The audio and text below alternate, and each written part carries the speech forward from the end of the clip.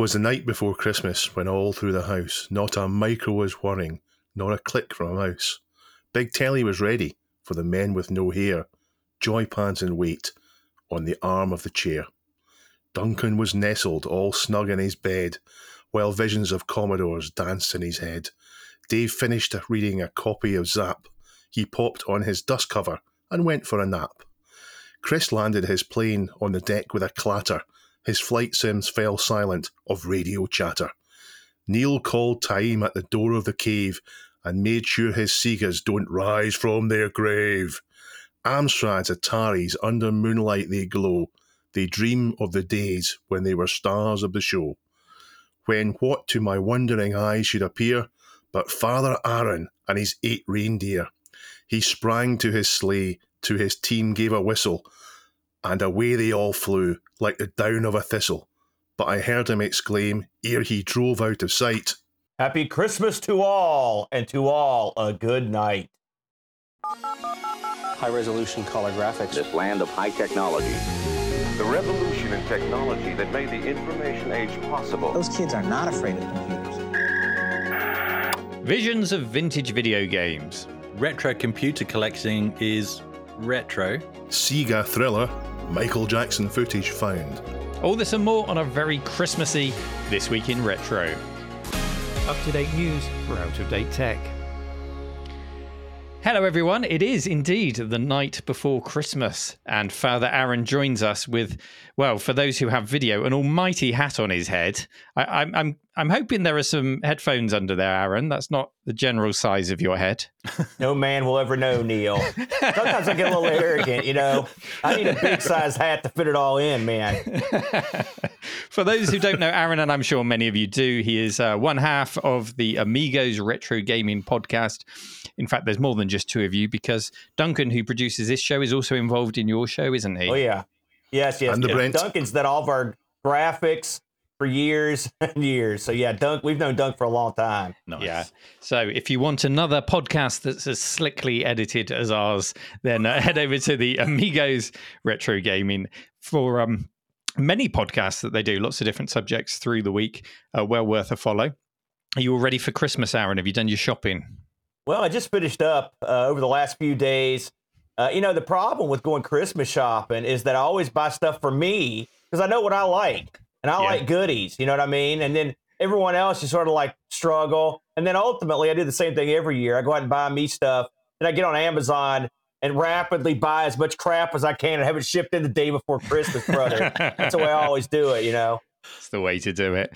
Yeah. Well, we'll come on to your week shortly, Aaron, what you've been up to. For me this week, I have decided to take 2 weeks off. It's the longest break I've had in probably the 5 years that I've been involved in doing my YouTube videos. So after today, I've got a bit of an admin day and then just decompressing for a couple of weeks. That's the plan. But you know what Christmas is like. You get pulled from pillar to post to different family houses and whatnot. So before I know it, it'll be over. But I'm looking forward to relaxing. And I've started off by revisiting some old games, some of these RTX versions of games that have come out. So I've played through Quake 2 RTX.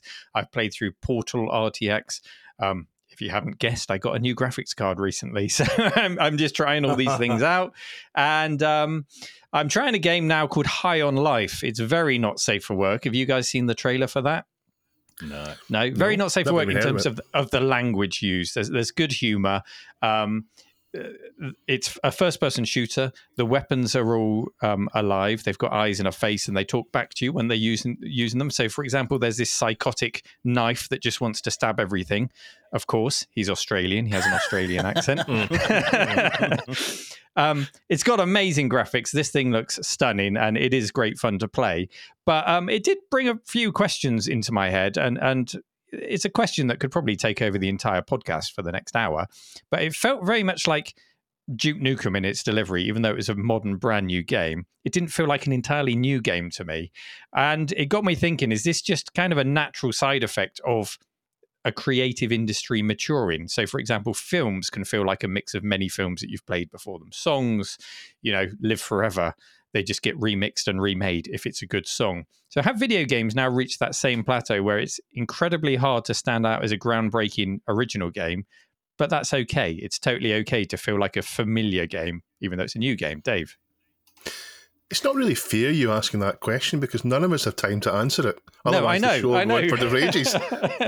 Yes, though. Yes. Yeah, you think so? Yeah. Yeah. Anyone else got any thoughts on that? Yes, I think yes. Yeah.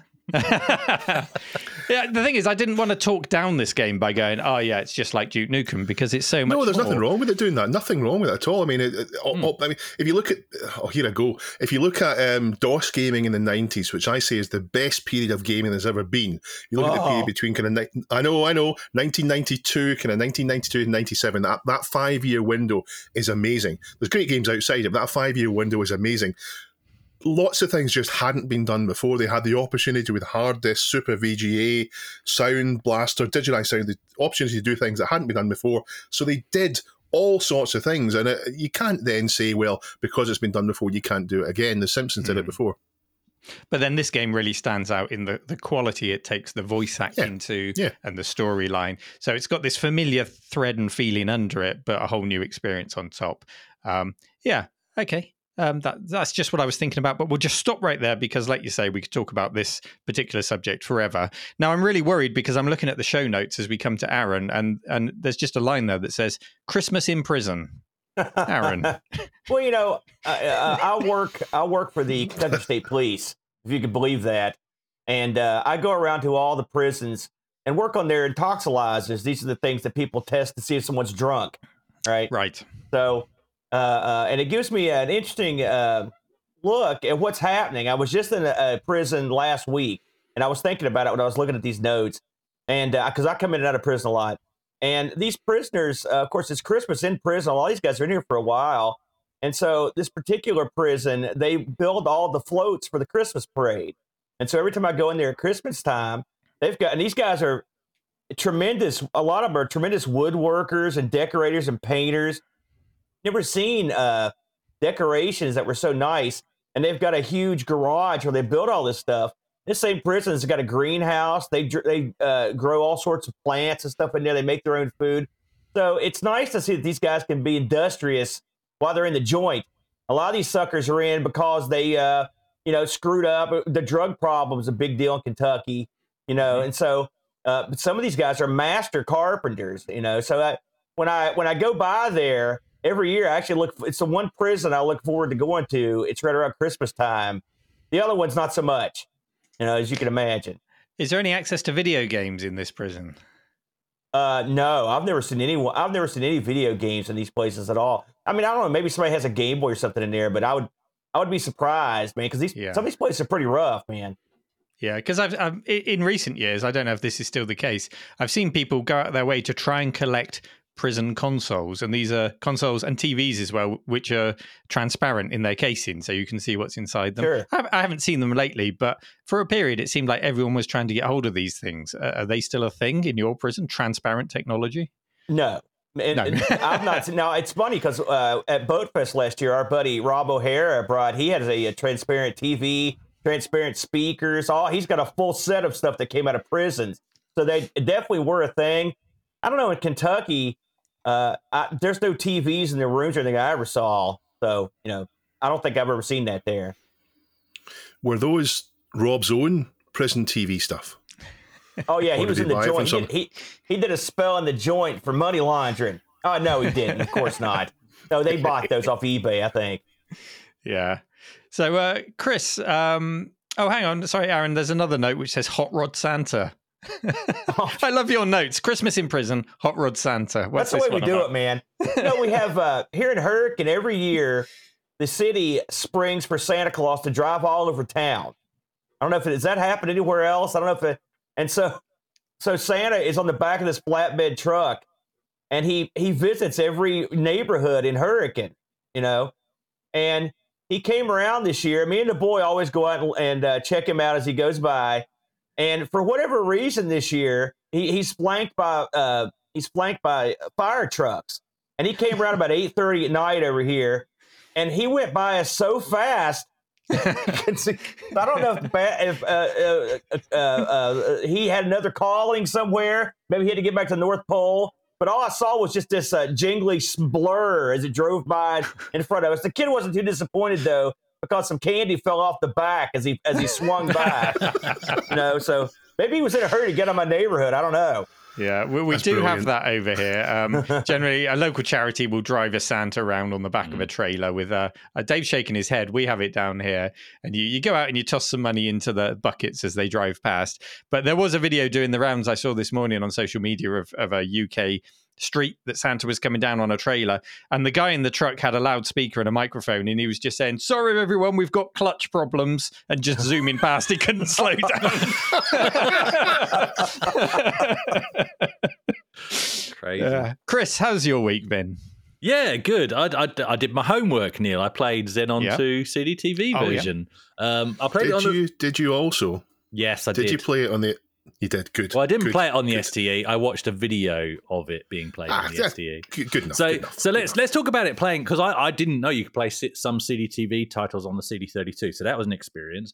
But what I did find was it would let me get to the shop and then it would crash consistently, and other people have had that issue as well. So I did end up having to use emulation, but it actually blew me away. I mean, seriously, part of me wants to travel back in time and go to Commodore UK and be the person in charge of getting CDTVs into shops and just say to them, look, I want you to put this thing in the best hi-fi stack you've got, plugged into the best speaker set you've got, and you play nothing but Xenon 2.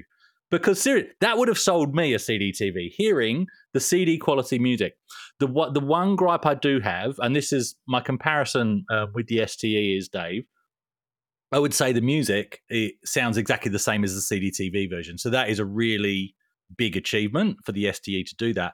But I did still find the game's sound effects on the STE still sounded, how do I put this, Atari, if that makes sense, rather than Paula. Yeah, so that's a compliment. Yeah, sure. If you want to take it that way, it's Christmas, so sure. It's Christmas, yeah. But, and here's my one gripe, and this, it sadly lets it down slightly. They've softened some of the sound effects in the CDTV version, and they're too quiet. So now you've got nothing but the music, and you can hardly hear the sound effects, which are still Paula sound effects, but they're not the originals. So it's so close to being the perfect version of Xenon 2. I actually love it. No options to turn the volume down or up in the settings? No, that's a shame. Couldn't find just them. on the subject of Xenon 2, there were quite a few comments when we were speaking about it, about just remembering the context of when we were playing these games. So, for example, 1989, when Xenon 2 came out, even though we sort of complain about it now and we did in the following years, it was pretty mind-blowing when it came out, what it presented to us. That's what matters for it, yeah. And as you described, though, showing off Xenon 2 on a CDTV, even when the CDTV came out, we would have been looking at it and going, yeah, but that's a few years old, that game. And I think that was part of the problem with the whole approach to the CDTV. Yeah. Was, when was it? They're just bringing out games we've already seen before. They added a lot to it, though. I will say, I think I agree. It's a heck of a release because they gave it a lot more personality. That alien at the store is involved in a lot more stuff. They give you there's a lot more to do in the CDTV version. So yeah, it's sort of the same basic game, but I mean, otherwise, the trappings are much nicer. I'm going to give them that. Yeah, we were demanding kids, though, weren't we? We were demanding new things every day. What was it? 1992, Chris? Around that, yeah, 92. And the issue I have is 91. 91. Well, there you go. 2 years. So the issue I have not too bad. is when the CDTV came out, they were trying to sell it using Formation Video, which was rubbish. If they sold it, I wouldn't mind somebody showing me the same game I'd already played on my A500. But saying, no, but wait a minute, listen, this is CD quality audio. The music tracks are actually playing from the CD, and that leaves all 4 Paula channels open for game sound effects. That would have blown me away. That would have made me buy a CDTV if I had the money, which I didn't, but let's forget that bit of detail. Yeah. And fork out the same pocket money to buy the same games over again, because it's that much better. It's amazing. Yeah, in my opinion. It's another topic we could have a big old chat about, especially with Aaron being here with his Amiga love and experience. But let's move on, because there's so much to cram into today's show. You've been on a trip this week, Chris. Yeah, kind of. So it was a work outing, but we went to, so I will be very brief on this. We went to the Palace Arcade bar in Northbridge, which I have mentioned before, but I'd never been there.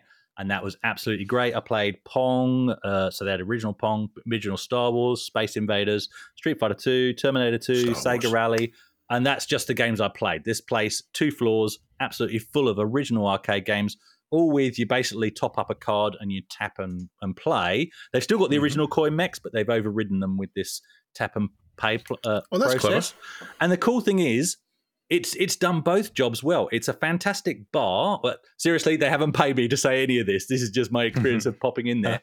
It's a fantastic bar with nice local brews, your cloudy IPAs, that kind of thing. So you could go there just because you want to drink, but it's also a fantastic retro arcade. So you can go there and just do that, or you can do both. Fantastic pizzas. I really enjoyed it, and I'll definitely be going back. Yep. So is it real arcade cabs, or have they got the kind of modern ones with the LCDs? No, from what I could tell, these were all real. There were definitely CRTs. Wow, because that's the... Yeah, if there was any emulation at play behind the scenes, I didn't spot it. The original Star Wars cab, it was when you get to shooting at the towers, something was clearly wrong with the vector-based screen because you couldn't see one of the colours, whereas the other colours were showing up. So I think it's original hardware just with these tap and pay things overriding the coin mech. Yeah. Yeah, because we talk about arcade bars and how difficult it would be to maintain in that environment a proper arcade machine. Amazing. Dave, my boiler's broken. Is yours? Last week, I mocked you, and you deserved it for all the mocking you gave me 2 years ago, my plumbing problem. So I mocked you last week about your boiler being broken. I said, all I did was go up and fix mine. So I did go up and fix mine. Then it broke again. Basically, a pipe froze, and I could not get this pipe unfrozen for Monday, Tuesday, Wednesday, and Thursday. I was climbing up and crawling out in the loft with hot water bottles, trying to defrost this pipe, climbing up a ladder to my roof and trying to pour boiling water up a pipe to defrost it. Eventually, on Thursday, when the house was something like 6 or 7 degrees inside, I eventually cut the pipe and fixed my hot water and my hot water and my heating that way by cutting the pipe and giving myself a plumbing problem to deal with later. But it shows what I get for mocking you last week, Neil. There you go. That's karma. Yeah. Well, mine is unsalvageable, and I have a new boiler and radiators. It's a very expensive Christmas, so that's my present to myself. This year, new boiler, radiator, all the pipe work. We're just going to rip it out and start again. So that's happening on Wednesday, Thursday, Friday. Hopefully we'll get it done in time for Christmas. But there is something that cheered me up this week, something that made my week. We have had not just one housekeeping jingle, but two. We've had 2 housekeeping jingles. Thank you very much. I was joking. I thought someone would actually make one, but we actually had 2 made. And Duncan is going to play the first one, I think, now. Is that right, Neil?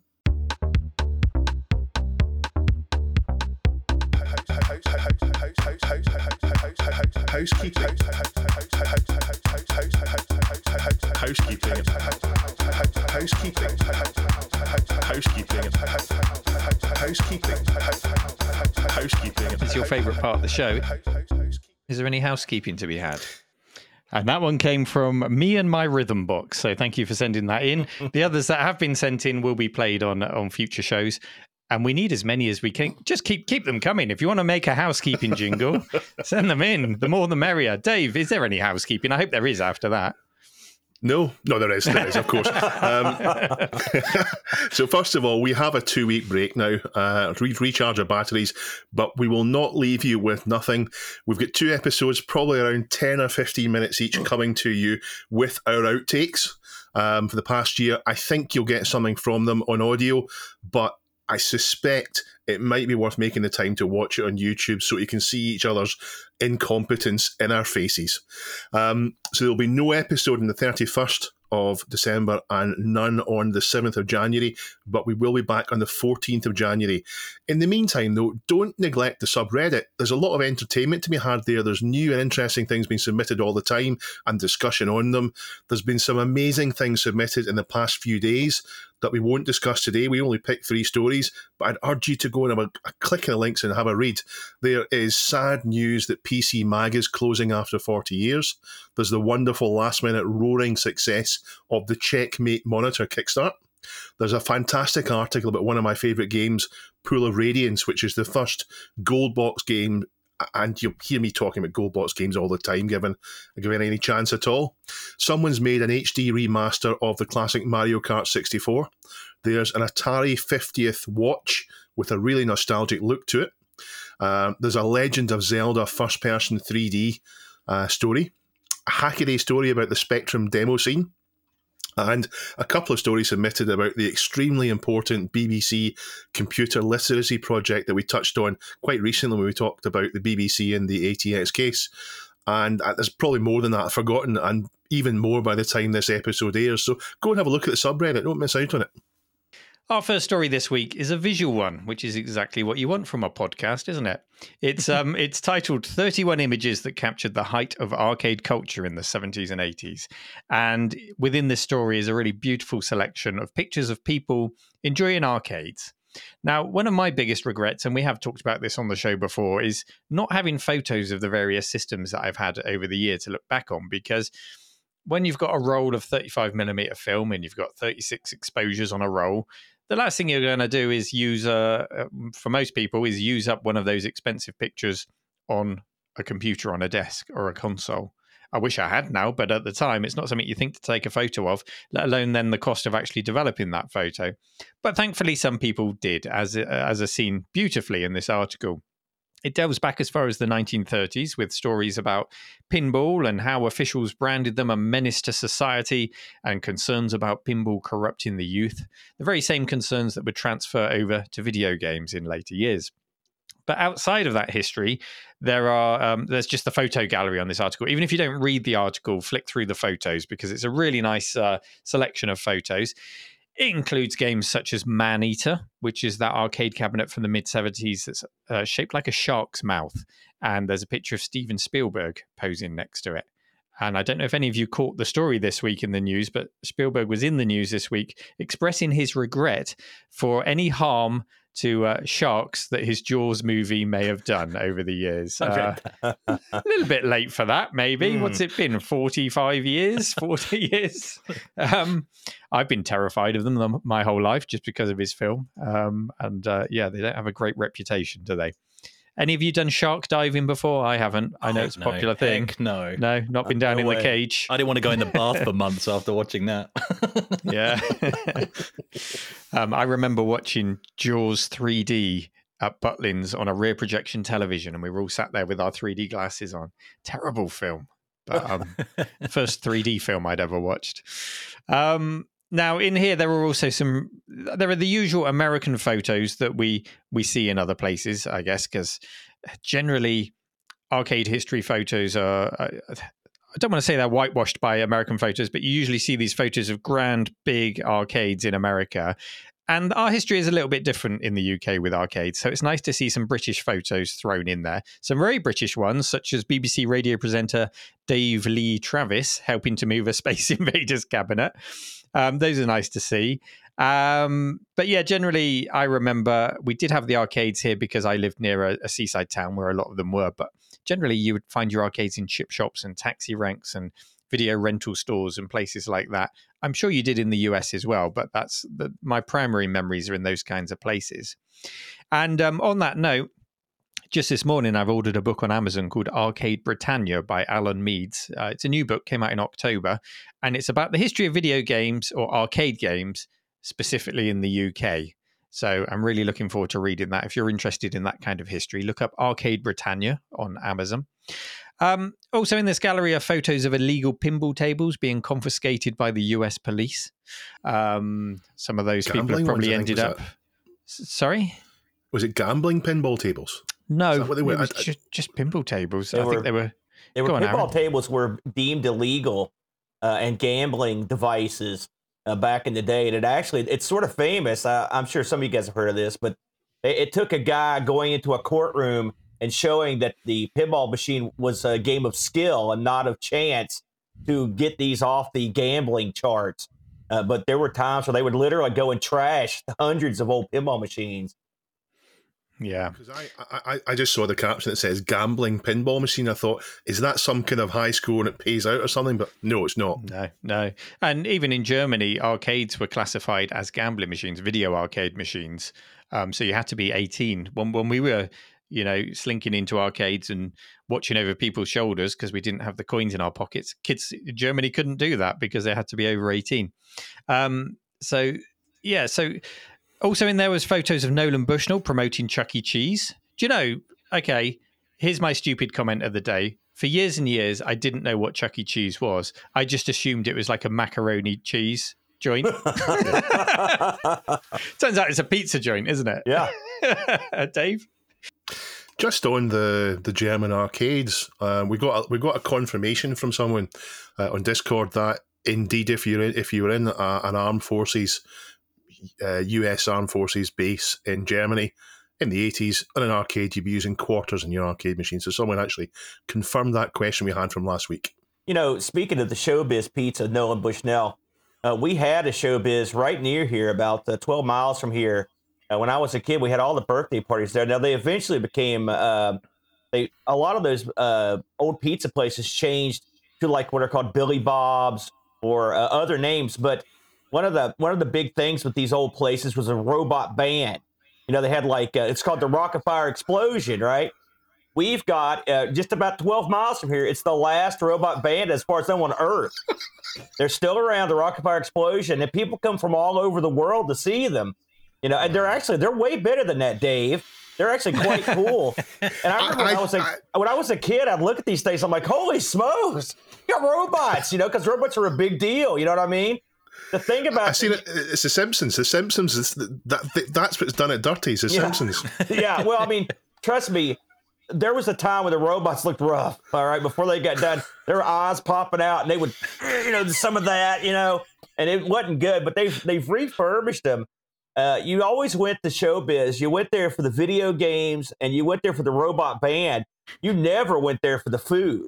And the funny, because the pizza was horrible. And the funny thing is, there's a funny story. When I was researching ARG Presents one time on a show we did, they Nolan Bushnell went to he took a vacation, went to Japan or something. And while he was gone, his management changed the pizza to make it better, and it screwed up all their profit margins. And that was one of the reasons it went under. They made the pizzas too good because they had to have just the minimal ingredients of these pizzas.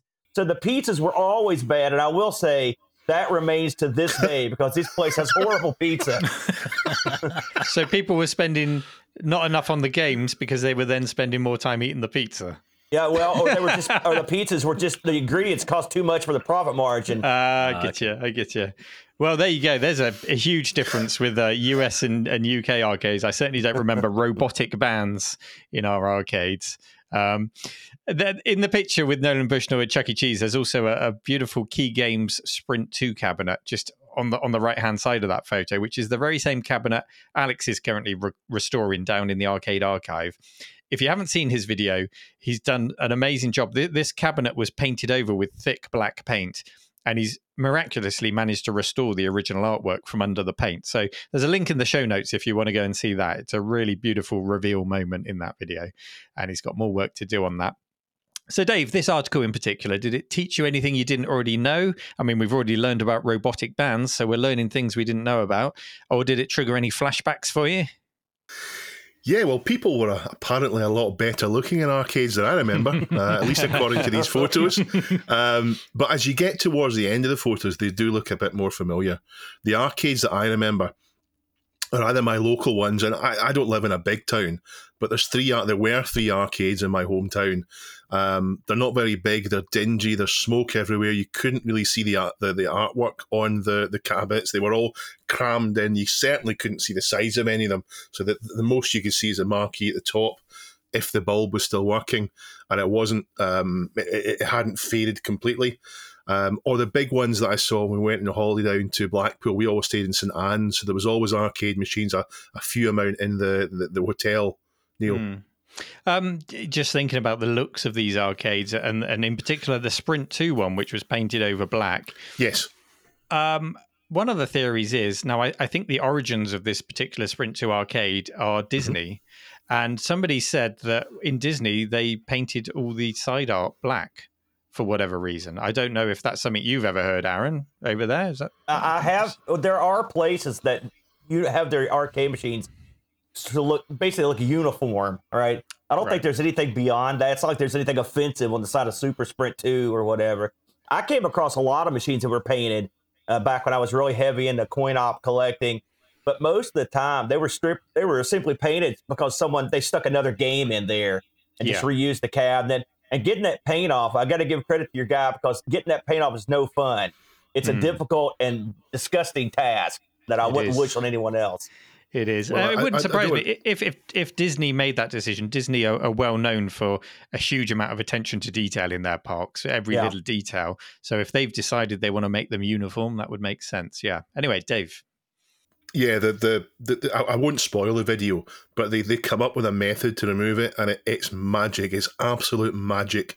If you didn't see it happening, you'd think he was lying. But the other arcades that I remember, the ones in St Anne's Pier, in the traditional British summer holiday pier, which is a wooden thing that goes out into sea. It's not used for ships. It might have been in the past, but it's just got ice cream, candy, floss, and loads of arcades. A pleasure pier. Yes, and of course in Blackpool, the big town next to St Anne's, where there was loads of arcades. It's a while since we've talked about Stranger Things on this podcast, but I'm going to go out on a bit of a limb here and say that what we see in these pictures and coverage of arcades, etc., is through rose-tinted glasses, and it's all just a bit more real than reality ever was. It's all a bit. The colours turned up a bit. But what I'm looking forward to is a documentary that I backed in Kickstarter called Arcade Dreams. Amiga Bill's involved in it. I think it's due out next year, although I don't read too many of updates on Kickstarter in general with things I've backed, especially when everything's going on in the supply chains. I just like to sit and wait and try not to hang on their every word and wait for it anxiously. I just wait and see what comes. But yeah, these photos are great. Go and have a look. Even if it's just the photos, just have a look at them. Read the article as well, but the photos are great. Just on the topic of documentaries, I should point out that there was a YouTuber called Bastic B 64K. I don't know if you've come across him. Has put out part 3 of his Arcades documentary on YouTube. It's called Arcades: The Universal Language. We'll pop a link in the show notes. Part 3 alone is over 5 hours long. This is one of those long format YouTube videos that are popping up from time to time. Certain people seem to be really into these long format videos. So if you want, if every part's that long, you're looking at a 15-hour documentary about arcades, then that's where to find it. Arcades: The Universal Language. Check the link in the show notes. Aaron, you were there, man. You were there. Yeah, what was it like? Well, it's funny. Dave was talking about how beautiful these people were. I think that's probably the reason you have photos of that pinball machine or arcade machine. They weren't taking pinball machine or arcade machine photos, brother. They were taking I think Dave was talking about Dave Lee Travis in particular. No, not so much. Although he's got a nice name. But I was around. It's funny to look back at, because arcades changed from when I was a little kid to when I was a middle, 12 or whatever. In the old days, we used to see a lot more mechanical stuff, fly the helicopter in the domed thing, or the marksmanship stuff, and then pinball machines, of course. And as things changed, you got a lot more arcade machines. But it was more of a laid back atmosphere. You really had two sort of arcades. You sort of had the like almost like a camp arcade, like the people in the pictures that come in with no shirt and shorts. They were just chilled out. They were playing games. You had that. And then you had more of the seedy, dark, real dark arcade where people would come in suits and stuff. And I mean, that was a thing. That I hear people talk about that, but it's true. I used to go to arcades and see people come in suit and tie all the time and play games. It was a lot of fun back then. It felt sort of like you were getting away with something when you went to an arcade, because there was a stigma around arcade games. And as a kid, that was awesome. Because you thought, man, I'm getting into something here. And they also usually had pool tables back there. So you had the pool people mixing with the game people. And they were all sort of the same people back in those days. And then slowly, as the mall started emerging, there was mall arcades.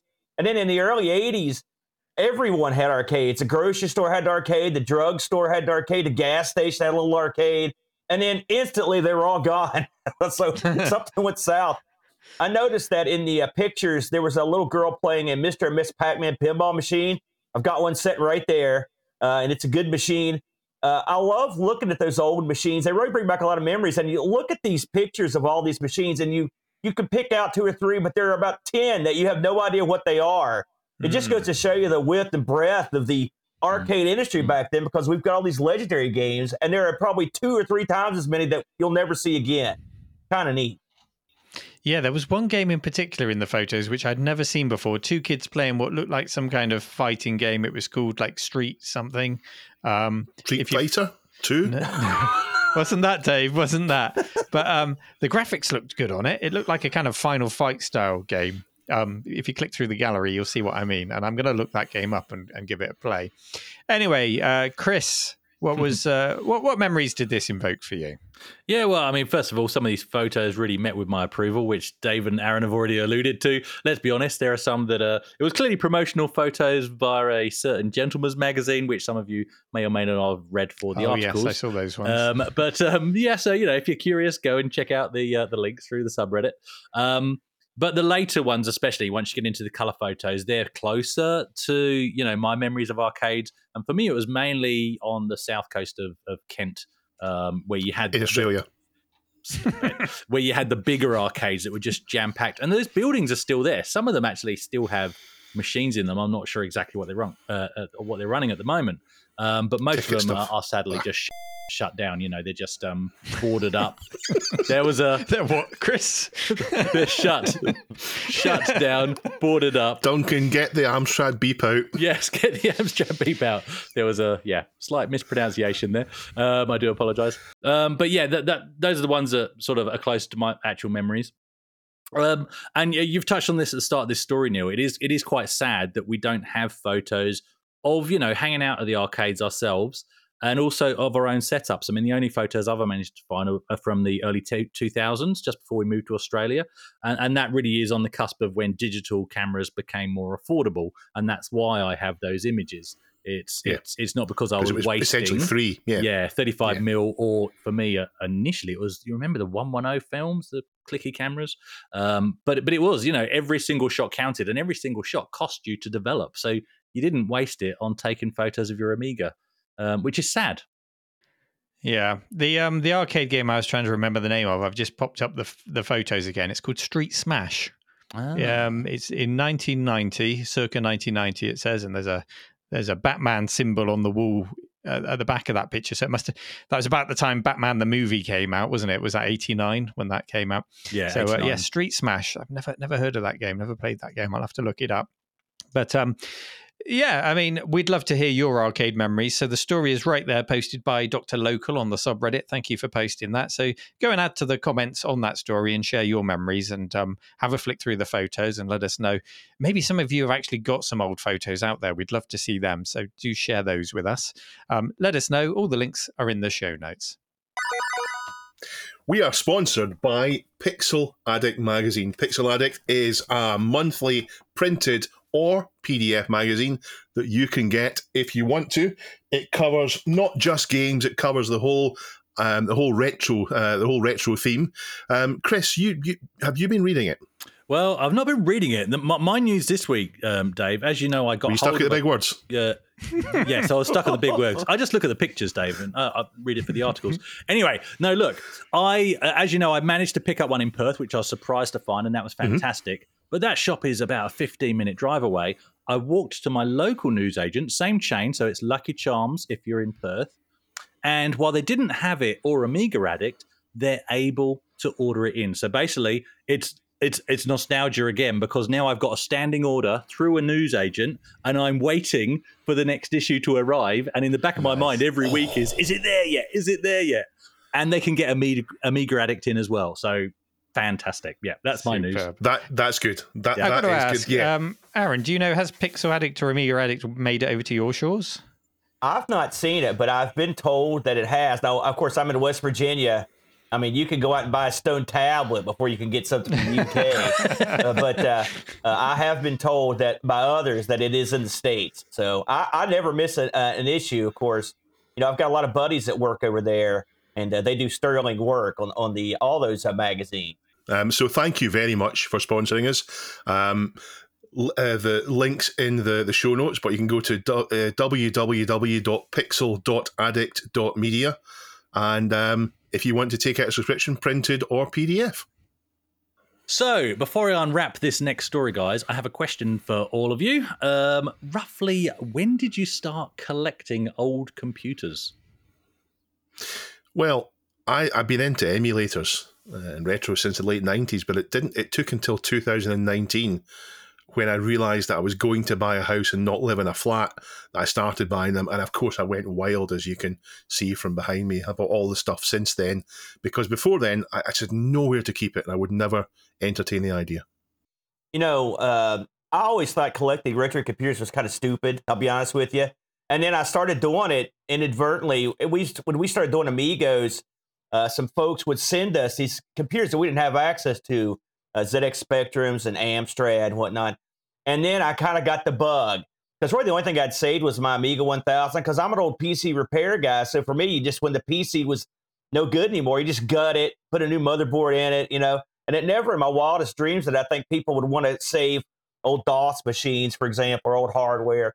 So it took me a while, but I've built up a pretty decent collection. I've been lucky. People give me stuff all the time. I've gotten somebody gave me a Coleco Atom. Somebody gave me, like I said, the Amstrad ZX. So we've got a pretty good collection going. The hardest thing is getting them all hooked up and trying to use them. That's a whole different story, but it is fun to collect them at least.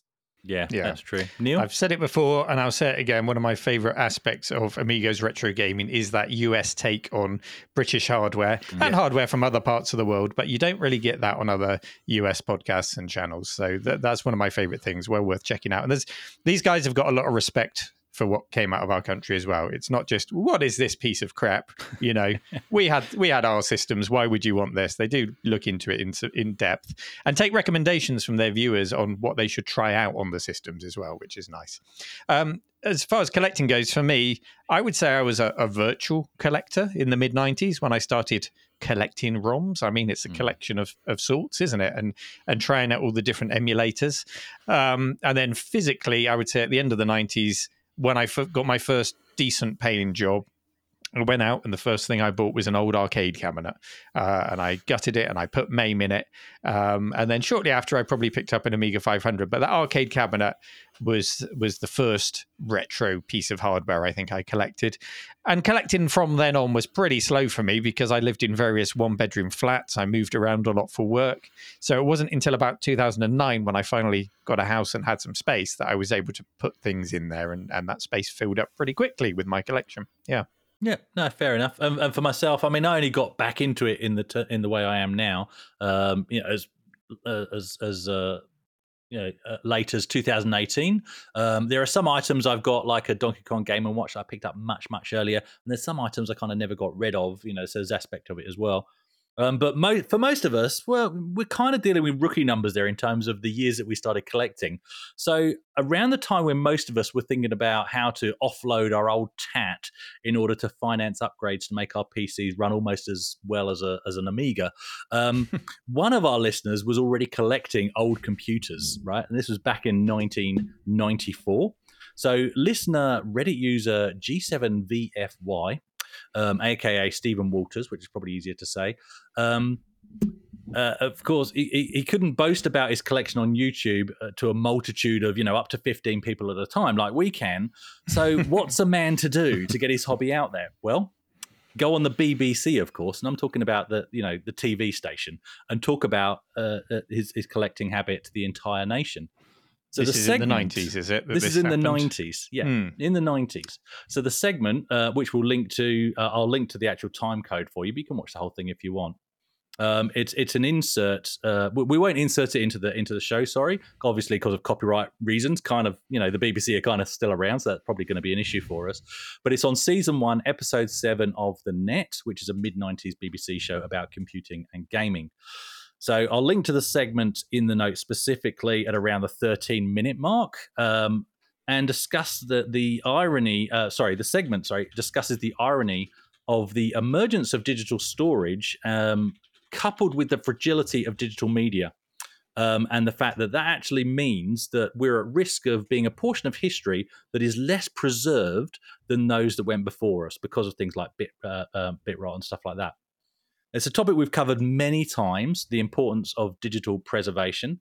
But yeah, Stephen is there on the BBC. He's one of our listeners, and he's on the BBC as part of this segment discussing his collection of old computers and software, and running of the Classic Computer Club. So it's back in the mid-90s, and he's running the Classic Computer Club, 1994. They're already discussing how software rots and how storing and maintaining hardware to read the software is also troublesome. Dave?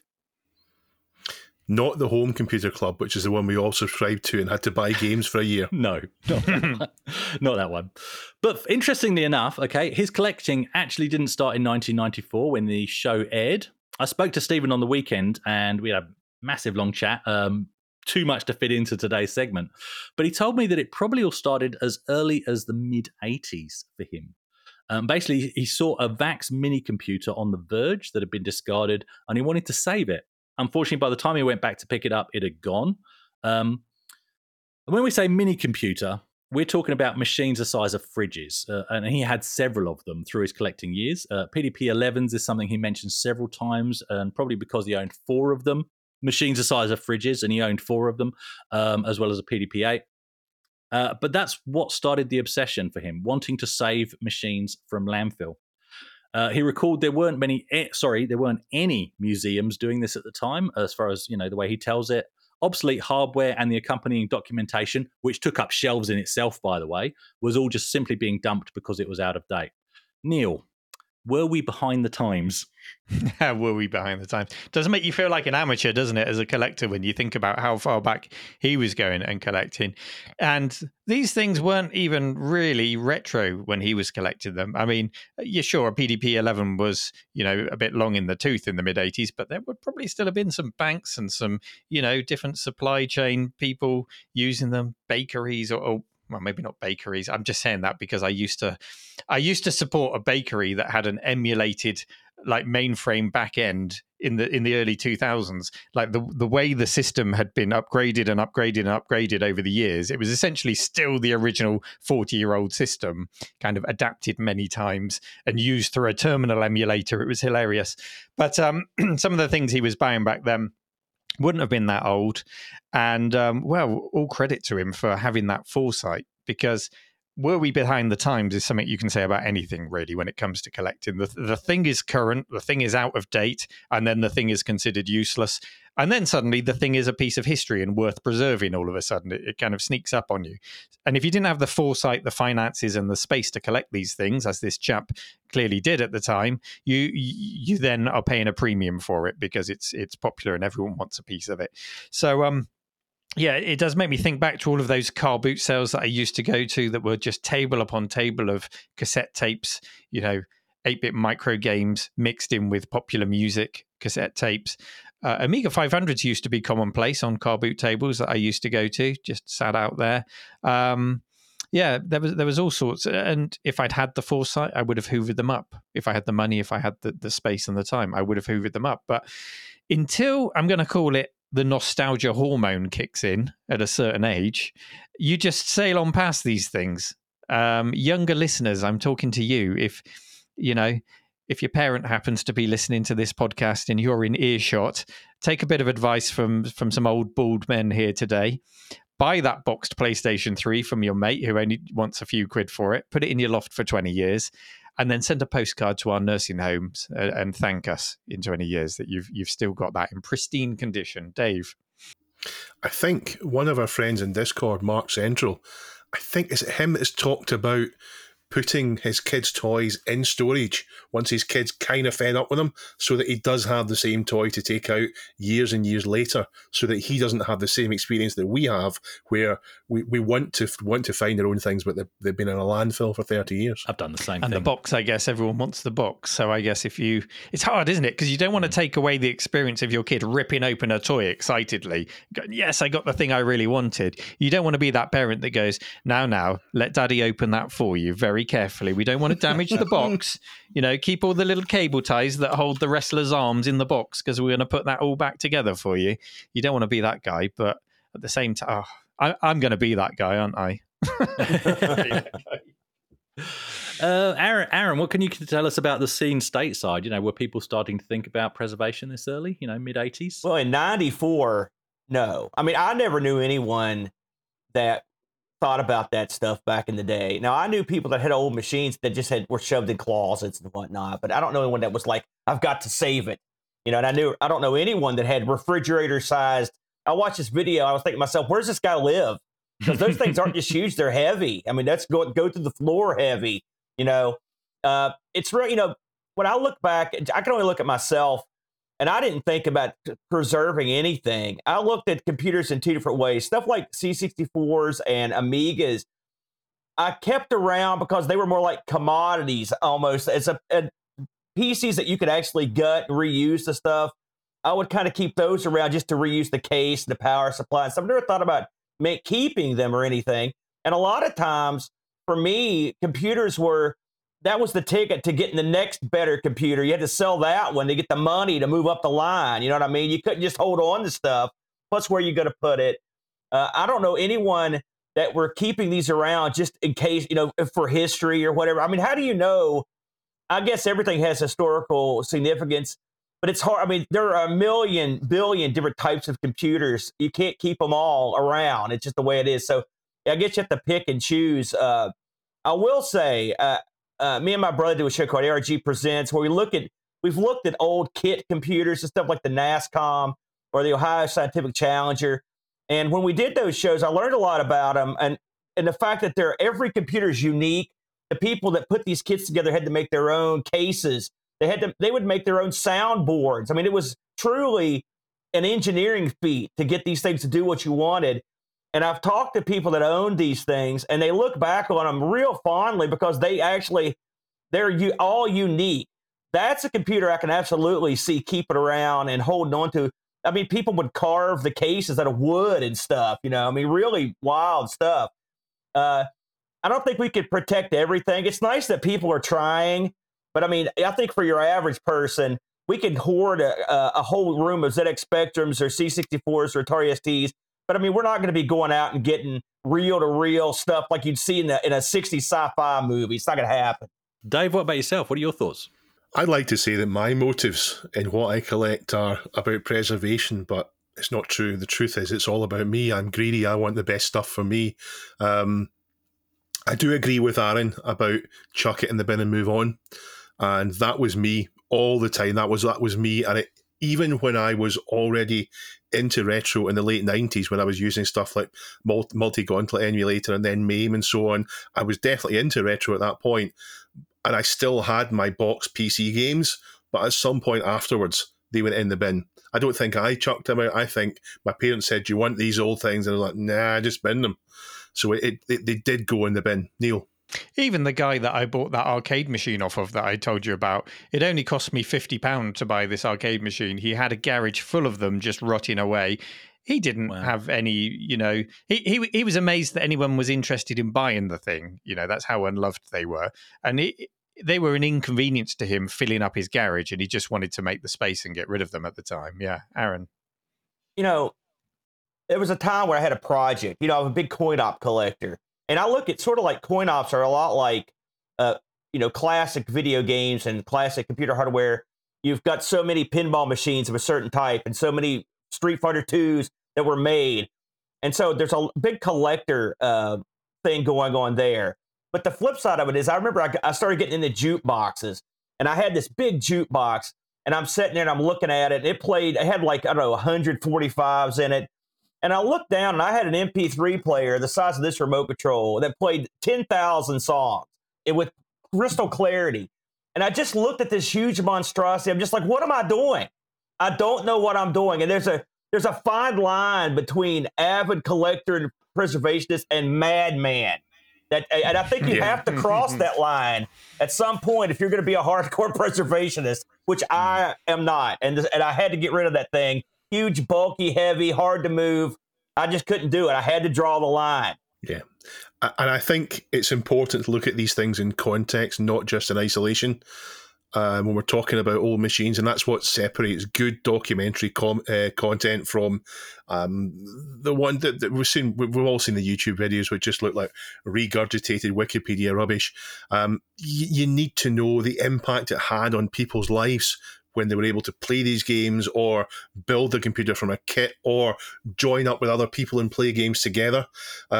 It's not important just to hear that it used a Z80 and a Ferranti ULA and a custom version for basic and CPM. You need to know this stuff, but you need to go deeper and talk about why that matters and what change it had for people. We've touched on quite a few reasons. They were talked about kit computers. We've talked about joining together with your friends in arcades. In previous episodes, we've talked about online gaming. I've talked about MUDs. We've talked about first-person shooters. Chris talked about that kind of thing, LAN parties, all the rest of it. That all matters in context with the preservation. So it can be a bit dry just to have a list of things, but you also need deeper stuff. You need context as well. But I think the good news for preservation is since that BBC show aired in 1994, we now have places like archive.org and Vogons and other sorts of places, and it feels that the information won't expire when a CD sheds its layers or a disc corrupting. It's going to be there forever, I think. No, that's true. Well, Stephen's an interesting chap with lots to say and many war stories. He worked for MicroAge, and he said that they were actually involved in making some of the PCBs. This is how he tells the story for the BBC Micros back in the day, and hence their shop would get the stock of machines before anyone else. And he recalls the net result of that was they would literally have lines of people snaking out of the store and around the corner, just like, you'd see around an Apple store on the release of the latest iPhone or whatever these days. This was to buy a BBC Micro in London, and it was those similar scenes with no artificially created hype. This was literally people just wanting a BBC Micro before anybody else, which is crazy. There are various computer clubs that he was involved with back in the 80s and online forums in the 90s, and that's where he thinks the BBC TV channel got wind of him for the snippet that we've talked about today. Stephen has also posted a list of computers in the subreddit that he feels are falling into a lost history, and I'll include the link to that in the show notes as well, because perhaps some, existing or budding YouTubers and commentators with an insight into these machines can be part of ensuring that they're actually not forgotten. It's an interesting list that he's got there. Some that I've heard of, many that I haven't, and that's why they're they're at risk of disappearing and being forgotten about, because I've not heard of the New Bear 7768, for example. But he does end the list by saying, and many, many others. Most of these were not games machines, but deserve to be remembered. And it's a difficult thing because when you're showing these systems on YouTube, games are the most convenient visual way of showing off the capabilities of a machine. So it's very easy to just talk about the games, and it requires a lot more research and work to demonstrate machines in a different way. For example, learning a programming language to show off what it's capable of, or, productivity applications that you have to actually understand before you can demonstrate. So he makes a good point there, and perhaps that's why some of these things are covered less, because they take a much greater investment in time to be able to properly demonstrate and tell that story. Yeah, it's true. And the fact that, like you say, you don't know the machines, I certainly didn't know them in the list, and that highlights the point. They're in danger of being forgotten. So I would like to say to Stephen, thank you so much for sharing this little 30 seconds of fame on the BBC, but especially for your time on the weekend and the chat. Maybe other YouTube channels that like to have people on for interviews, maybe touch base with Stephen and see what you can tee up. But this truly is retro inception. It's great to see things like the ZX80, Stephen's first ever computer, clearly in shot in this BBC snippet in the mid-90s. It's possibly one of the very first on-screen examples of this crazy hobby that we find ourselves in, and it was on national television.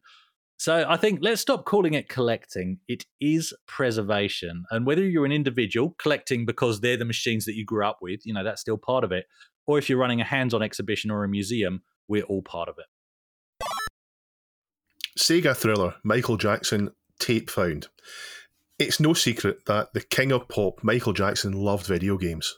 Pinball, arcades, consoles, you can easily find pictures of him enjoying the hobby. And this week, Dr. Local has submitted a story of a cancelled Sega, as it's pronounced correctly, and Jackson tie-in, Scramble Training. It's a 1992 game with Michael Jackson starring as Commander Jackson. That's not Commander Jameson, but Commander Jackson. But I'd love an Elite-based film based in the Dark Wheel novel, if anyone's interested. But there Commander was, Dave. Jackson, there was a Commander Michael Jackson in the British Army. Do you remember him? Commander Michael Jackson. He used to appear on BBC News, I think, during the Iraq War, I think he used to pop up a lot. And it always made me laugh because Commander Michael Jackson was on my... He went by the name of Mike Jackson, but, you made the connection. Anyway, sorry. Carry on. But the game was meant to be... I'm just imagining me seeing him coming up in the news. I would be exactly the same. I can't help myself with the things like that. I had a customer whose name was Michael J. Fox. And really? I had to ask him about it as well. And he was of an age that it might have been when Michael J. Fox was just starting to become famous. He might have been named after him. I'm not sure. I had to ask. I was so tired of people asking as well. I had both a Michael Jackson and a James Brown on the same street where I grew up. Yeah. I can do others if you want. Do you want to know the worst one? The worst one. Oh, go on. I'm sure I've said this on the podcast before, but there was a lad who lived around the corner from me. He was quite a bit younger. He was in my sister's year, and his name was Hugh Cumber. Oh no! I'm not making it up. Oh no! Man. Hugh Cumber.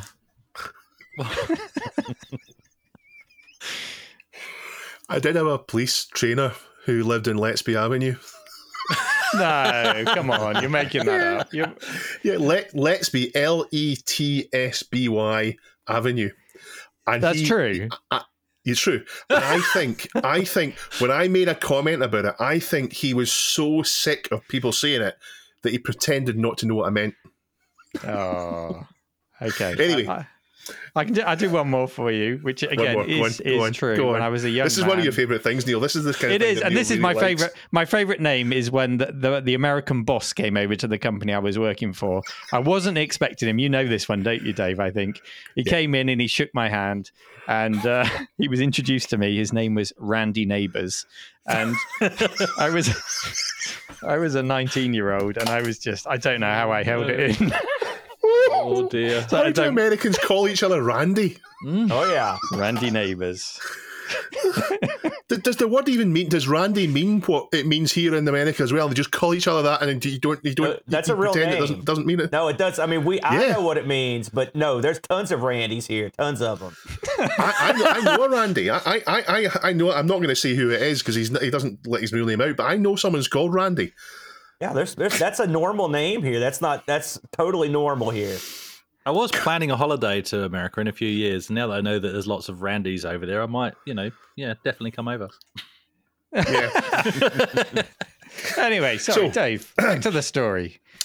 Michael Jackson. The game was meant to be a Laserdisc game with Michael Jackson in the FMV sequences, heavily leaning on him to promote it. The Metro article submitted describes it as a sort of on-rail shooter and a theme park ride with Michael Jackson as the narrator. Now, I'm not going to go into his troubled life, but around 1993 is when things started to go off the rails for Jackson, and Sega released the game without any reference to him in it, so they deleted him completely from the game. And it's only archive footage of people videoing the FMV sequences and so on that show that he was anything to do with it. The game itself doesn't seem to have made much of an impact in the world. We talked earlier on about arcade games that aren't very famous. This seems to be one of them. It's the only reason I could find anyone talking about it is the Michael Jackson connection, which was then deleted from it. So ropey footage of it has always been around, but in the summer, someone sold a tape at a British car boot sale in a D2 digital tape, and I had to look that up, but it looks like a VHS tape slightly. It's a digital tape. And for anyone who's not familiar with the UK, a car boot sale is an event where loads of people turn up at a car park with stuff they want to sell. Usually they've got a folding table and they put it all in there, and the public browses around and tries to get bargains and haggle. There's loads of people who do it semi-professional as well. So if you go to a car boot sale, probably half or more of the people there will be people that do car boot sales every weekend. They'll buy stuff cheap on eBay and so on with the hope of selling it on. I've watched the footage on YouTube, and to be blunt, I don't think there's anything good in the footage except it's Michael Jackson. It's obviously Michael Jackson, and you can hear and see it's Michael Jackson. There's none of his usual style and sparkle there. There's no Shimon and all the rest of it. Doesn't happen. He's just reading lines out. But I expect that's what they wanted. They just wanted his name on it until all of a sudden they didn't want his name on it. Now, as for celebrity tie-ins, Michael Jackson may have been one of the biggest, things like Moonwalker and so on. But he's not alone. Neil, can you think of any celebrity tie-ins that improve games, or do you think it's all just there to help marketing? I can think of lots, but when you throw in improve games, that makes it a lot more difficult. The one that springs to mind, just because I was reading Sid Meier's autobiography recently, was Larry Bird and Dr. J on one of the basketball games, and then later Magic Johnson's basketball game. And I didn't follow basketball, as most of us in the UK didn't. But, you know, people like Johnson and then later Michael Jordan, they transcended the sport. They were lending their names to everything from shoes to video games. And they were no doubt helping the product sales. The games themselves, probably not. I can't imagine they had a huge amount of input into them, really. But I've got to ask you, and I think it's got to be a yes from Aaron, I'm sure. Have you ever seen the clip of Bret the Hitman Hart going to Midway Studios to help them make a video game? Yes, I have seen that. It violently helps them. It violently helps them, yeah. And he goes around the studio talking about how he's learned all about making video games and now he's going to teach them how to do it. He sits down with the programmers and tells them off for referencing null pointers and all sorts. So I think they hired him at EA, Reese. I think it seems like from what I've heard at Crunch Time, they bring in Bret Hart to yell at the programmers. It makes sense. I think he missed his calling. It's brilliant. I put a link in the show notes for Duncan to put there for you to go and watch that video. Well worth a watch. If we're looking for UK specific examples, I would point to Jeff Cape's Strongman. Had that on the Amstrad. Do you remember that? That was a bit like track and field, but much more of a stamina based game. God, that took it out of you, that game. Jimmy White's Snooker. Nigel Mansell, he had some games. Yeah, Nigel Mansell had his face on the Logic 3 steering wheel as well, on the peripherals. Sorry to interrupt, but Aaron, can you say the name of that game that you said was very good? Jimmy White's Snooker. Yes, Snooker. I've heard a few people comment on that. We had video game adaptations of the game shows of the day. So we had Bob Holness on Blockbusters. We even had a Frankie Goes to Hollywood game, and that was tied to Ocean, who were one of the first to really push licensing over here in the UK and tie in everything that they could to increase their sales. I can't, though, think of really a single example of where a celebrity has helped to shape a game itself to make it a better game. One that I remember them saying a lot about was Ayrton Senna, the late Ayrton Senna's involvement in Super Monaco GP for Sega. They would show video clips of him sitting down and playing the game and how he'd helped to improve the game. I struggle to believe it's anything more than marketing, to be honest. But yeah, Aaron, I know you like your wrestling. Do any wrestling celebrity tie-ins feature in your games? There's a few. I want to mention that you forgot my favorite, Jockey Wilson, man. I love him. Oh, yeah, Jockey Wilson playing darts. Yeah. Me and Bo got into darts heavily when we covered that game, and that was so much fun. And the pub games and stuff, we don't have that stuff here, and it was so awesome. The 70s were great, in the early 80s. When it comes to wrestling, most of the time, the tie-ins are from the promotions themselves and not individual wrestlers. There's really only a couple of times where an individual wrestler sort of headlined the game. There's a guy called Anita, who was in this really violent promotion, FMW, that was on a Super Famicom game we covered a couple months ago. There's a lady wrestler called Cutie Suzuki. She headlined the game, but for the most part, it's just Japanese, yeah. Of course, the Hulkster had a really bad Kinect game on the 360. You know, Hulk is sort of synonymous with really bad, you know, and that was just another example of him. He'll sign anything when it comes to that. There are tons of, when you look at the Michael Jackson footage, which I watched this kind of boring footage, I had to laugh, Dave, when you said there was no sparkle there. I mean, he's a flight instructor. What's he going to do? He's not going to shim on and jump up and grab his crotch while you're, fighting bad guys. I know. Maybe that's why there's none there. But you think Michael Jackson, you think, oh, what's he going to do? What's he going to do? Because he took pop music to another level with the things he did, and he's taken FMV sequences down to new depths with this. Well, I mean, listen, if you've watched any FMV stuff, there were tons of big Hollywood stars that got involved in FMV but they were there usually playing characters, just like Michael Jackson was. Night Trap with Data Plato, Christopher Walken in Ripper, which was a really bad. You love those old DOS games. I'm sure you played that one. David Bowie and Omicron. They weren't. I mean, he didn't come out and say it's David Bowie, and he came out and started singing real, Young American. He was the, I mean, that probably would have sold better. He did the music for the game, though. Right, but he didn't say it was David Bowie in the game. No. Whereas Michael Jackson did. And so there you go. But yeah, it's funny because Michael Jackson, this wasn't his first foray into games, obviously. He did an arcade game called Moonwalker. And, we owned this game. Me and my brother collected a lot of PCBs when you could get them cheap. And Michael Jackson got super popular, obviously. And this game, I sold this game to a guy in Japan for huge money. It was the biggest sale I ever had of anything that was video game related. So, I mean, and this was well after things went south for Michael Jackson. So clearly, he was still a big player. But, I mean, even that game is really weird and goofy. It's funny how weirdness and goofiness surrounds Michael Jackson in every endeavor he does. So this is really the most straight he ever played anything I ever saw him do. Can you remember how much you sold that Moonwalker PCB for? It was over $600, $600 US dollars. Now, again, nowadays, that's not a big number. But back when we sold it, that was a huge number because I think we paid like $35 for the board, something real cheap. So we did real well on that one. I wonder if there's any FPS or flight sims, Chris. Well, funnily enough, Chris, you get up there. They're trying to put me off with sound effects again. I actually expected Neil would have mentioned this first one, which is, Mark Hamill, obviously, in Wing Commander. I'm surprised nobody's mentioned it. It's a big standout one. But I wasn't expecting anybody to steal my second one, which was Chuck Yeager. Oh, actually, you didn't. Sorry.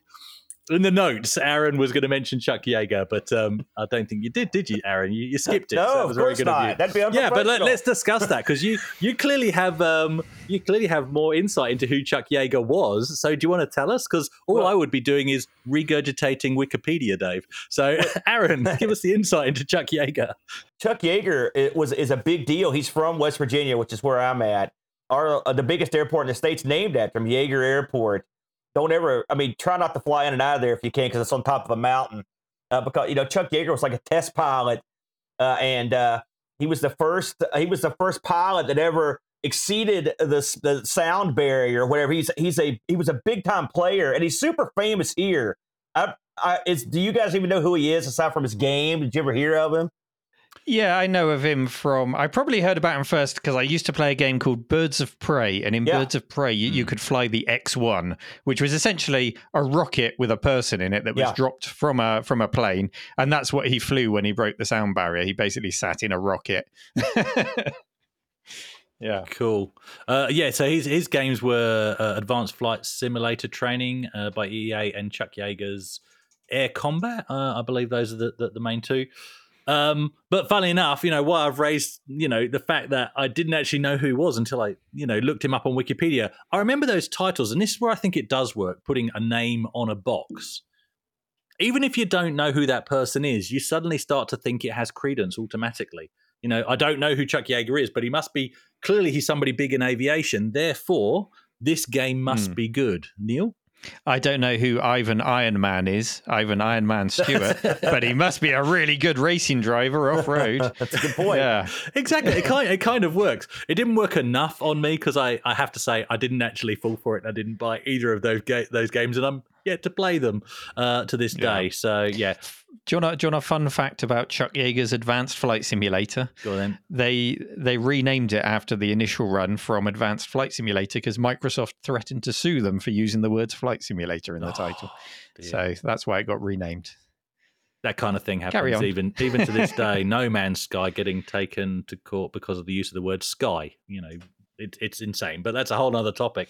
So, the only one that actually sprang to mind for me, other than those, were Moonwalker, which we've all mentioned. Funnily enough, I never actually played it because I wasn't into Michael Jackson, and playing a game about a dancer didn't really appeal to me. But what I do remember about that cabinet was it was always crowded. There was always somebody playing it, and there was always a crowd of people watching them play it. So it was a very popular game. It really is a good game. It's fun. I should try it.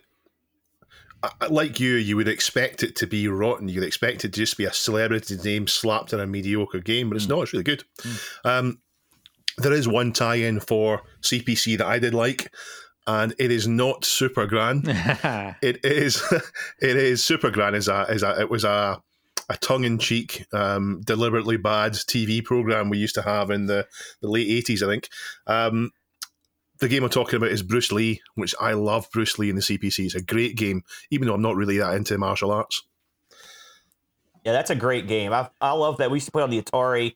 I'm a big fan of Bruce Lee from back in the day. So that was one of the early games. I was like, man, I got to get on that. I think that was one of the first licensed titles, as I recall. I mean, it was a pretty early title. I think Datasoft put that out back in the day. The only other one, when I was looking over the notes here, and you were talking about the fluctuators, the only thing that came close, do you guys know who Buzz Aldrin is? Is he famous over there? Yeah. Cool. You never know. Yes. We've got the moon here as well. He had a game. I remember playing this back in the day, and I didn't play it long, but it was called Buzz Aldrin's Race into Space, where you try to beat you can be the Russians or the Americans, and you try to build a space program up. It's a strategy game. Again, I don't know how much Buzz Aldrin over here. He's just famous for punching that guy in the face as he is going to the moon. Fake moon landings. Oh. Yeah, I have a signed book by him. I didn't get to meet him, but when he was doing a tour over here, a friend of mine got him to sign his latest book. So yeah, I'm quite proud of that. Very famous over here. No, it wasn't a David Icke book. Oh, you've thrown me there. What was I going to say? Buzz Aldrin. Oh, The Race into Space. That was like one of the first generation of PC multimedia titles. It was, showing off video clips and things like that. That was a great one. But with regards to these Michael Jackson clips, just unless I missed it there, Dave, are they actually going to be used, remastered, repurposed for anything, or is that? They've just been found, and that's it. Yeah, they just exist, but they've now been found in a really high quality format that you can watch on YouTube, and I would suggest that people watch it for maybe 15 or 20 seconds, 30 seconds, no more, because there's really not much in them. It's just, in fact, it maybe epitomizes the problem with FMV games. They had this new technology. What did they do with it? Well, let's just use it. Let's just phone it in and see what happens. And that's what this, to me, looks like. Time now for our community question of the week, and it's a very festive one because last week we teased you with our packages, and today it's time to reveal our packages. So who should we start with? Dave, let's just have a reminder. No, because you weren't pre-recorded. We can't have a reminder of last week. You've got the package right there, haven't you? So let's just hear your clue again, because I think I've got a pretty good idea as to what it is, but no spoilers. And it's not in the notes, by the way, for people listening. We don't know what each other's packages are. So this is, I said it's the same size as a double cassette box, which obviously means it's a double cassette box. And I said it was part 2 of a game that I got when I was a kid and that I've talked about on the show before. I didn't get part 2. So this is a game that I didn't get as a kid. It's a sequel to it. And I said it's something that exists outside of the gaming world in a big way. So, Aaron, would you like to take a guess at it? I don't know if you'll get it or not. Would you like to take a guess at it? I've got not a clue, Dave, what you've got there. No idea. Fair enough. Someone did get it completely right. Someone got... DJ Chris Fury got it right. Can we guess? Okay. So did Generation Pixel. Wasn't quite exact on it, but I think he gets the points for it, so let me unwrap it. Can I guess? Neil, Can we guess? What's your guess? Neil, my what's your guess is Fellowship of the Ring. Ooh. Close. Oh. Close enough, I think. Chris, did you have a guess? Well, I've just looked at the Reddit and you've just said who got it right, so that's cheating. So, Fellowship of the Ring was the wrong answer. It's actually the sequel to that, and it is Shadows of Mordor, which is Lord of the Rings Game 2. Nice. So I explained it as a kid. One of the first games I got in the home computer club was Lord of the Rings on Amstrad disc. It's a text adventure with rudimentary graphics.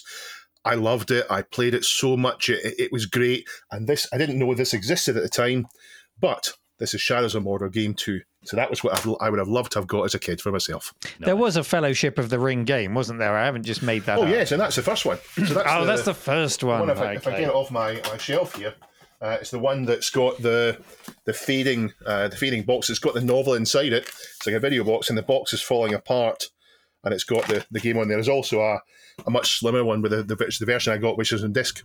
Okay, so I got my Lord of the Rings in the wrong order. Chris, how about you? Well, let's reveal your package. Yeah, well, mine's quite an interesting one. So just to remind the listeners especially that my main clue was a quote from the movie Total Recall, "Baby, you make me wish I had 3 hands." And a few people in the subreddit have had a close stab. There's lots of guesses around controllers. And in the YouTube comments as well, there's lots of guesses around controllers. Nobody, from what I can see, hit the nail on the head. So, Aaron, first of all, because you're new to the game, any guesses on what this could be? Again, I've got no idea. I'm completely at a loss. Neil, what's your guess? I'm going to go with a Jag controller because you need 3 hands to use that properly. Oh, you guys. That was also my guess. That was your guess? Right, I'm going to unwrap it.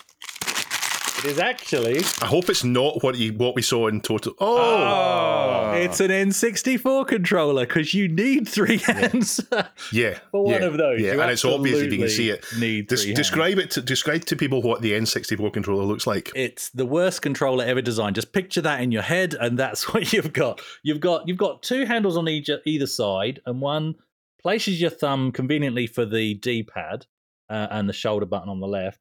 The other one, you've got a selection of yellow buttons in a cross configuration and access to the 2 fire buttons, the A and B buttons, and another shoulder button. So your hands are already occupied. But then in the middle, you've got a thumbstick, and on the back side of that, you've even got a trigger. So you need 3 hands. You literally need 3 hands to use it effectively. It's shaped like a grappling hook. And it is absolutely. And the little yellow buttons are... why did they make those so tiny and horrible? It's a horrible controller. The analog's horrible on it. Just horrible. You know, the weird thing is, it took me forever to get the N64 control because there was a few options you could pick in GoldenEye, and I managed to, sort of tweak it and mess about with it until I got it where I really wanted it, so you could circle strafe and all that kind of thing. And now that I've got one again, I've had it for quite a while, and I've got GoldenEye as well.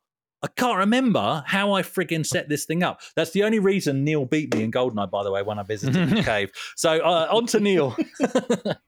Did you ever try and do it with 2 controllers? Because you could play GoldenEye with a controller in each hand on the N64. Oh, can you? I didn't know that. Yeah, give that a go. I might have to give that a go. Oh, so I see what you do. So you still... the person you're playing against, you steal their controller, and therefore you win.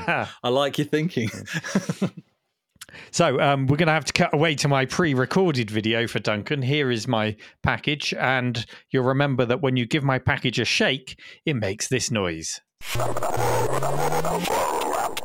I think mine's probably the easiest of all for people to guess. Aaron, do you want to take a guess at what that package is? Oh, it sounds like you got a copy of Xenon 2. Oh, yes. There it is. Nailed it. It's Colin in the shop on Xenon 2 or Xenon 2, as you can see me unwrapping on the screen. Hopefully Duncan's put that footage in there. Thank you, Duncan. And I hope you've got a sherry on the go, Duncan, as well for Christmas. So those are our packages. And that leads us on now to, do we have anything to read out as a result? Because normally we read out the answers. Yeah, I mean, there's a few good guesses. So Frosty Cheesecake 954 guessed. He said it's a tricky question. They've all got hair gel. All got hair gel. That's what he thought. We all had. Dave, are you in the subreddit? Do you want to go for? And that was the most upvoted as well. So thanks everyone. Generation Pixel. I wonder if he knew what he was saying when he said Neil's package needs put down. I wonder if he was referring to Rose Tinted Spectrum's recent brutal attack on Xenon 2. He said Chrissy's package is a JAG-pad. I think a JAG-pad's not far off it. Yeah. Richard Shears says he's hoping mine is Ultima Underworld 2. Richard, I played Ultima Underworld 2 as a kid. I loved it. Neil's will be a new boiler, says Richard. I wish. DJ Chris Fury had a guess at a controller for a GameCube, so you did throw people with your controller, but Chris got the other two correct, mine and Dave. Yeah, so he's almost spot on. He said Lord of the Rings Part 2, which is exactly what it was. He said Xenon 2, which is right, and he said a controller for a GameCube. I mean, that's as close as you can get without being wrong, without being right. But it's still wrong. Ash Tuville went for Ultima 2, an N64 controller, so he got that right, and a Speak and Spell for me. He's not even remotely close with that. That'd be a very broken Speak and Spell. I did also like the comment from, which actually Stephen that's put that up. He said, watching this, I would say they got nothing. And he's put a link to the YouTube video, which I checked out earlier, and it's about the postal strikes in the UK. He's basically saying they can't have anything for Christmas because there's a postal strike going on. Yeah. So thank you, everyone, for taking part. And I would encourage you, if you've got a little bit of free time, a bit of time off over Christmas, to go over to our subreddit, as Dave said earlier, explore the stories, enjoy a bit of retro news there, and participate by leaving comments or submitting news stories for us to possibly talk about in future episodes. Our new question of the week, which will be pinned, is very simple. If Santa could bring you anything retro related this Christmas, what would it be and why? What do you want to find under your Aaron, trees it would be Aaron. this Christmas? That would be my Christmas present. You got to pay postage, Dave. Aaron, thank you so much for joining us. Just remind us where people can come and find you over Christmas for a bit of extra entertainment. My house. Yeah, thanks for having me, fellas. I had a good time. You can catch us on YouTube, Amigos Retro Gaming. We're also, if you just search any of your usual places that you download podcasts for Amigos Retro Gaming or ARG Presents or any of the flurry of shows that we do, we'll come up. You can't miss us, brother. Go and find those guys. Make sure you subscribe to them. That can be our Christmas present to those guys. The Atari ST show. Yeah. The Atari ST show. Oh, yeah, they do an Atari We're ST looking for show. some good game suggestions. Quick. That's the voice of a desperate man. You've asked for I will help. I promised Bo I would help. So I will help you suggest good games. Thank you, everyone, for listening. We hope you have a wonderful Christmas from all of us here, from Duncan, from Chris, from Dave, from Aaron.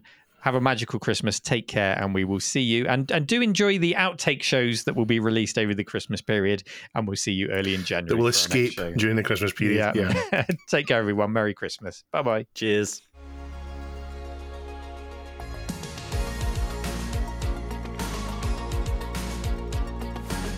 This Week in Retro was presented by Neil from RMC The Cave, Chris from 005 Agema, and Dave. It was produced by me, Duncan Styles. The podcast version of the show is available through your favourite podcaster, including Apple Podcasts and Spotify, and the video version is available on the This Week in Retro YouTube channel. Join our community subreddit at r/thisweekinretro to suggest and vote on the stories we cover on the show. If you watch This Week in Retro on YouTube, please give us a like and subscribe to help us reach new viewers. If you enjoy our show and would like to support it, then please check out the link to our Patreon page in the show notes or description. Thank you for listening, and we'll see you next time for more up-to-date news for out-of-date tech.